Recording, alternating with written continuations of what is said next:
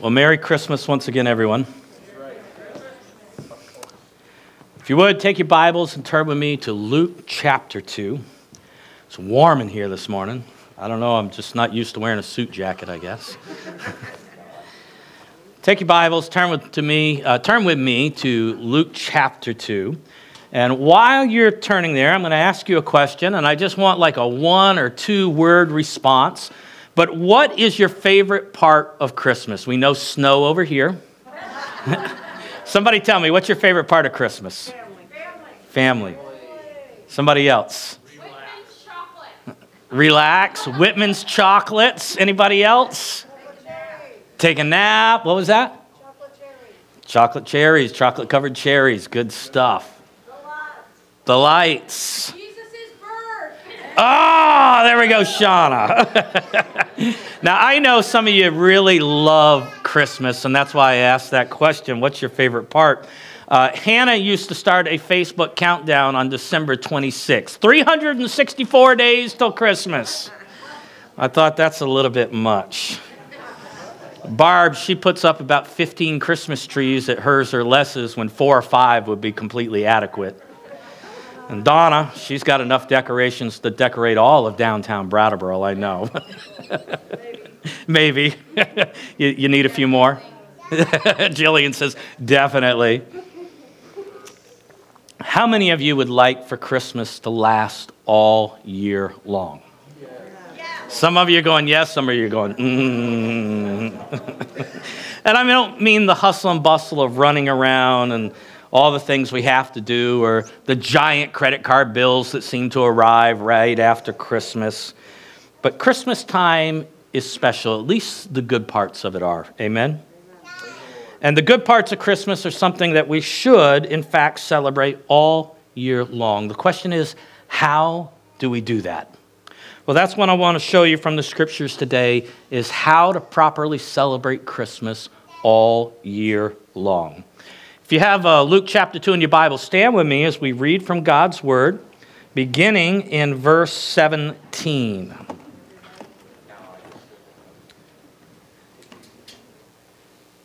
And when they saw it, they made known the saying that had been told them concerning this child.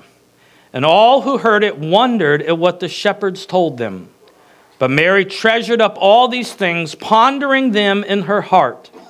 And the shepherds returned, glorifying and praising God for all they had heard and seen as it had been told them. You may be seated. One of my new special Christmas memories is last year, my Christmas sermon. I remember I started out and I said, I just want everybody to know that I love you. And then I looked at poor Doug Fisher sitting down here and I said, Doug, can I give you a kiss? And he kind of looked at me and said, oh, sure, Pastor Bryan. And then I gave him a Hershey kiss, and I think a whole bunch of other people. But Charles Spurgeon points out that certain activities fit with certain periods of the year. In our own culture, Christmas, it means holly and mistletoe, parties, gifts, carols, eggnog, big meals, a decorated tree, and lots of last-minute shopping. While I would venture to say these things are not questionable, objectionable in themselves, none of them, except for gift givings, has anything to do with the circumstances surrounding the birth of Jesus Christ. Not even December 25th. Now, no one knows for certain exactly when Jesus was born, but we do know it was not December 25th. It's most likely happened on the Feast of Trumpets in the fall, perhaps Tabernacles just a few short days later. Others make the case for a Passover birth date, but all agree that December 25th was not when Jesus was born. And so while we might not know for sure the exact date that he was born, the principle, the act of celebrating the coming of the Christ to the world is certainly a good and proper thing to do. Amen? It is one of the most important events in all of history. And some Christians, though, they frown on Christmas for various reasons, and some even oppose it altogether, thinking that much of it is pagan. And it's Easy to decry the commercialization of Christmas and to bemoan the Christmas parties that cater to more things like drunkenness than anything relating to the birth of Jesus. But as bad as all those things are and the sky-high credit card bills, we Christians ought to enjoy this season of the year. Amen? It would be a double shame if we allowed the world to take this holiday, this holy day, away from us. Should we celebrate Christmas? By all means, yes. How should we celebrate this great day? The first and most obvious answer is, you should become a Christian. That was the reason that Jesus was born. He was born as a Savior to save and deliver men. And so if you want to understand what Christmas is all about, then you must become a Christian. And until you can truly call him my Savior, you will never fully understand what Christmas is really all about. Many of our carols speak to this point. One says, "Good Christian men, rejoice with heart and soul and voice. Now ye need not fear the grave. Jesus Christ was born to save. Calls you one and calls you all to gain his everlasting hall. Christ was born to save. Christ was born to save." And if he was born to save, if God stepped down out of heaven, if he poured the fullness of his deity into that little body for the purpose of saving us, then surely we should honor that fact by becoming a Christian. Amen? And so this is where Christmas should begin for all of us. But what should we add to this? Our scripture here this morning tells us how to celebrate Christmas, how to honor the birth of the Savior, again, all year long. In its most literal sense, this passage describes the various responses of people to the birth of Christ. Each verse tells of a different response, and the four responses together tell us how to celebrate Christmas all year long. Listen again, Luke 2. "And when they saw it, they made known the saying that had been told them concerning this child. And all who heard it wondered at what the shepherds told them. But Mary treasured up all these things, pondering them in her heart. And the shepherds returned, glorifying and praising God for all that they had heard and seen, and it had been told as it had been told them." Number one, proclaiming. When they had seen him, they spread the word concerning what had been told them about this child. Luke tells us that the shepherds spread the word. Everywhere they went, they told of what they had seen and what they had heard, what they had experienced it. First, they heard and saw the angelic revelation, the angels filling the sky, telling them that the Christ had been born in Bethlehem. Then they went to Bethlehem as the angels instructed them. There they discovered the Savior of the world in a manger, and some rough outdoor barn, perhaps a cave carved out of the rocky hillside. And you know, the birth and the revelation didn't seem to go together, did it? The Savior, the King of Kings, the Deliverer, the Redeemer has been born in a lowly manger. And you'll find him wrapped in swaddling clothes. Yet there it was, all from the hand of God. And consider this, on that night in Bethlehem, outside of Joseph and Mary, the only people in the world who knew that the Savior had been born were the shepherds. After the 400 years of silence from God, when God did not speak through the prophets, he now speaks to the angels, to lowly shepherds on a remote hillside outside a tiny Judean village. It wasn't a likely way to come into the world, certainly not the way we would have done it. If we had planned it, Jesus would have been born in Jerusalem to a wealthy family and attended by the high and mighty. That way, no one would doubt that the Son of God had come to earth. We would have made a grand spectacle of the whole thing. But God's ways and our ways are not the same. Amen? He chose to reveal the news to the shepherds first. After their initial and kind of understandable fear, they responded in faith. They believed the angel. They immediately went to Bethlehem and they found the baby Jesus. Everything was just as the angel said it would be. And what did they do then? They went and they told everyone they encountered what they had seen and what they had heard. They spread the word about Jesus. And when you get down to it, that's all evangelism is. It's the telling of the good news that Jesus Christ, it's telling the good news of Jesus Christ to someone else and inviting them to receive and walk in the good news. What the shepherds did, do you understand, we can all do?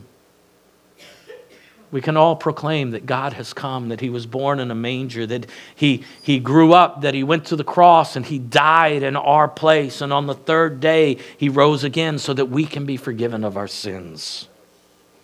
And so the first thing that we can do to celebrate Christmas all year long is to tell others. Tell who Jesus is and what he has done for you. Share your story and then invite others to come to Christ just as you have. Good news. You know what good news is for? It's for sharing. When you get good news, what do you want to do? You want to tell everyone. You wouldn't believe what happened. Let me tell you my good news. And that's what the shepherds did. That is what all of us are called to do.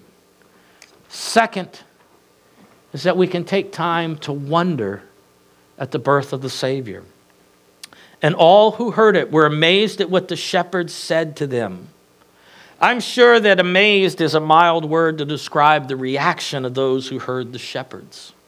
The story itself would sound incredible. The part about the angelic host filling the skies at night, the choir singing in the heavens, not to mention finding the Son of God in a feeding trough. And to think that God again chose these lowly shepherds as the first evangelist. It's important to understand that there are two kinds of amazement. The first has to do with a temporary fascination over an unusual turn of events. Now, if I promised, now this wouldn't be the case in years past, but if I promised that the New England Patriots were going to win the Super Bowl this year, you would all be amazed at what I said. Now, I think it's impossible at this point because they're not even going to make the playoffs. But unlikely as that is, it wouldn't be supernatural. You see, terrible teams occasionally get lucky and win championships. It's unusual, but not miraculous. Second kind of amazement is what we would call holy wonder. It's a kind of awe that comes from seeing God at work in the world. In the deepest sense, all the acts of God are grounds for holy wonder, since everything he does has the stamp of his divine hand on it. Go all the way back to Genesis, and you'll discover that God created the entire universe out of nothing. He spoke, and the stars ignited. I was watching a little clip the other day on YouTube, and they were talking about the different breakthroughs in science and astronomy and cosmology that the James Webb Telescope has given to us. And they said it's just destroyed the Big Bang Theory. And they now say that it appears that as big as the universe was when stars were created, that all the gases in the universe essentially ignited at one time. And I thought, the Bible's been telling us this for thousands of years. It shouldn't be that amazing, and then yet at the same time, what a wonder it is. That God could simply speak and stars would flame to life. He would speak and the earth and other celestial bodies would begin to move through the heavens in their courses. That he would speak and rabbits and the geese and the otters began to scurry about, fish began to swim and on and on. That he would speak and trees and flowers would begin to bloom and grass would begin to grow. God speaks and it happens. It should be a wonder that he gathered up some dust, some dirt, and he fashioned a man out of it and he breathed into it and it came to life and became a living soul. It should be a wonder to us that God would then take a rib and make a woman, Eve. To read the first few chapters of Genesis is to encounter something that is truly wonderful, that is full of wonders on every hand.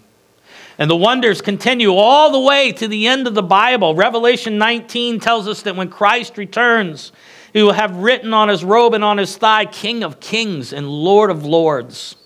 From the text, Handel wrote his magnificent Hallelujah chorus. In my mind, I can't imagine any other worship song being sung when Jesus returns. That has to be the one. The kingdoms of this world have become the kingdoms of our God, and he shall reign forever and ever. Hallelujah. When Christ returns, he will establish his kingdom on the earth, and it says that all earthly kings will bow down before him. Even further, Isaiah 52:15 says, and kings will shut their mouths because of him. For what they were not told, they will see, and what they have not heard, they will understand. In context, this verse kind of describes what all the kings of the earth are going to do when they finally stand before the King of Kings and the Lord of Lords at his second coming. All the jabbering and boastful talk will come to an end. The majestic presence of the King of Kings will shut the mouth of all earthly kings. Can you imagine that? I know some of you like him, but Donald Trump would just go silent.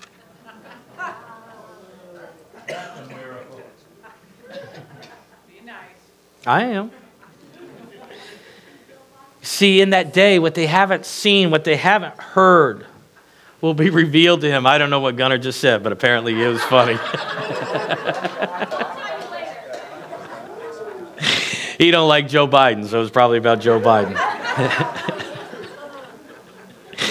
But Jesus will be revealed. The truth of who he is will be revealed, and they will fully understand what they have not heard or seen or understood before.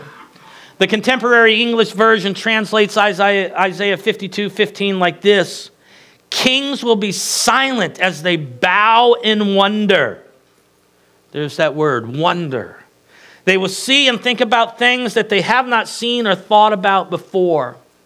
You see, the word wonder puts a slightly different spin on it, and it brings us back to Luke 2:18. When Christ first came, the Magi, the kings from the east, they brought with them gifts of gold and frankincense and myrrh.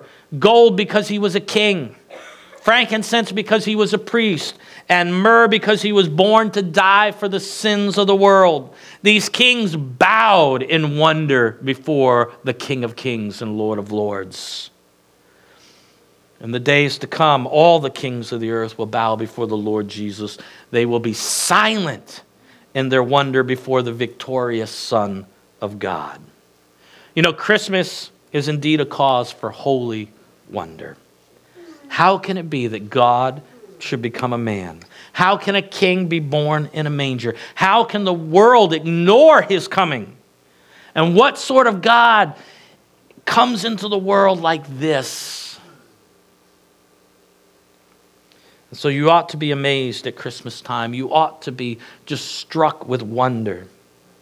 If you manage to go through the Christmas season without ever pausing to think about the wonder of it all, then you have missed the reason we celebrate Christmas in the first place.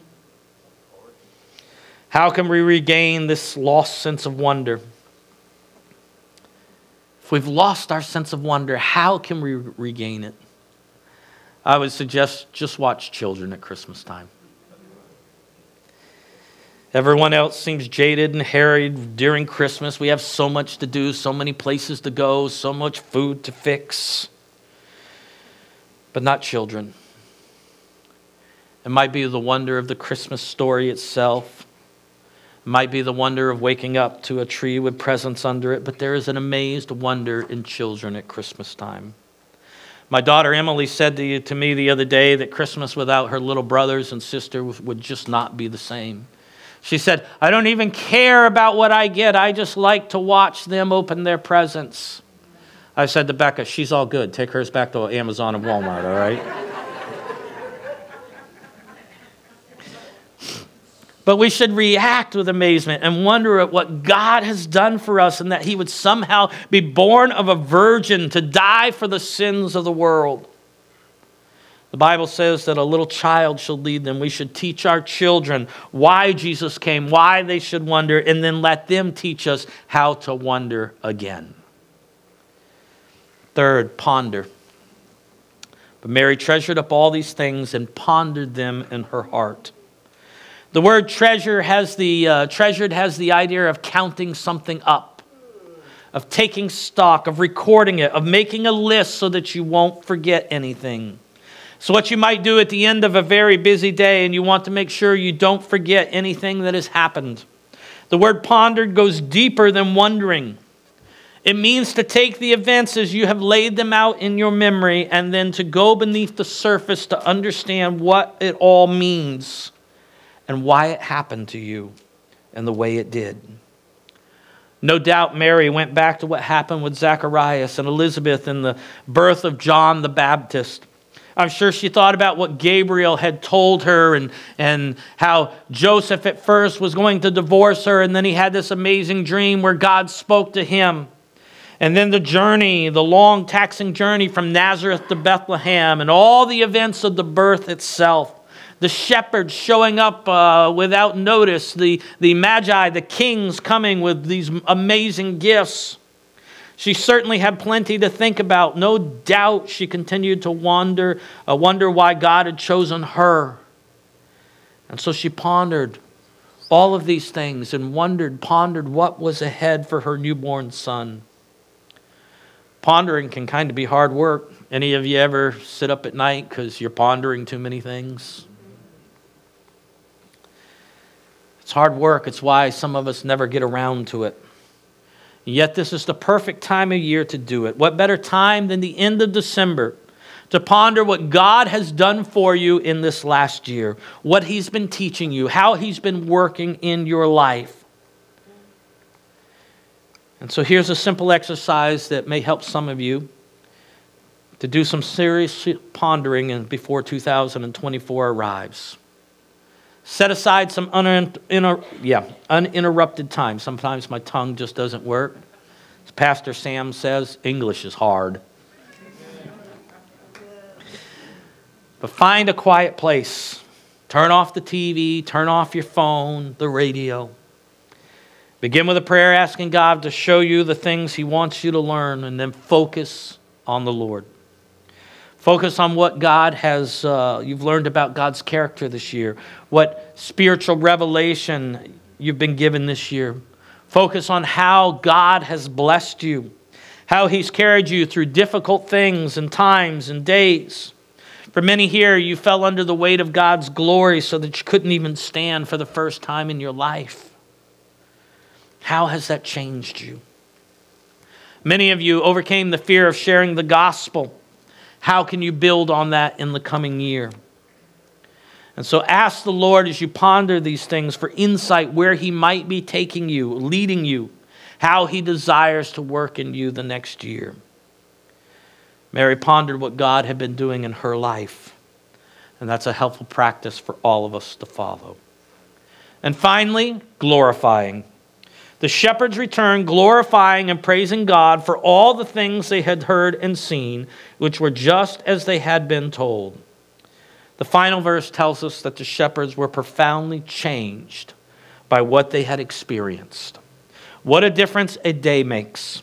On the day before Christ was born, they were in the fields leading their sheep. On the day after He was born, guess where they were? Back in the fields once again. Only this time their hearts were filled with praise to God. The word glorify comes from glory, which originally meant to have an opinion. And then it meant to have a good opinion, and ultimately to estimate the true worth of something. You glorify anything when you recognize its true value. To say that the shepherds glorified God means that having seen Jesus in the manger, they were overwhelmed by God's power, His grace, His goodness, His wisdom, and the amazing miracle of the incarnation.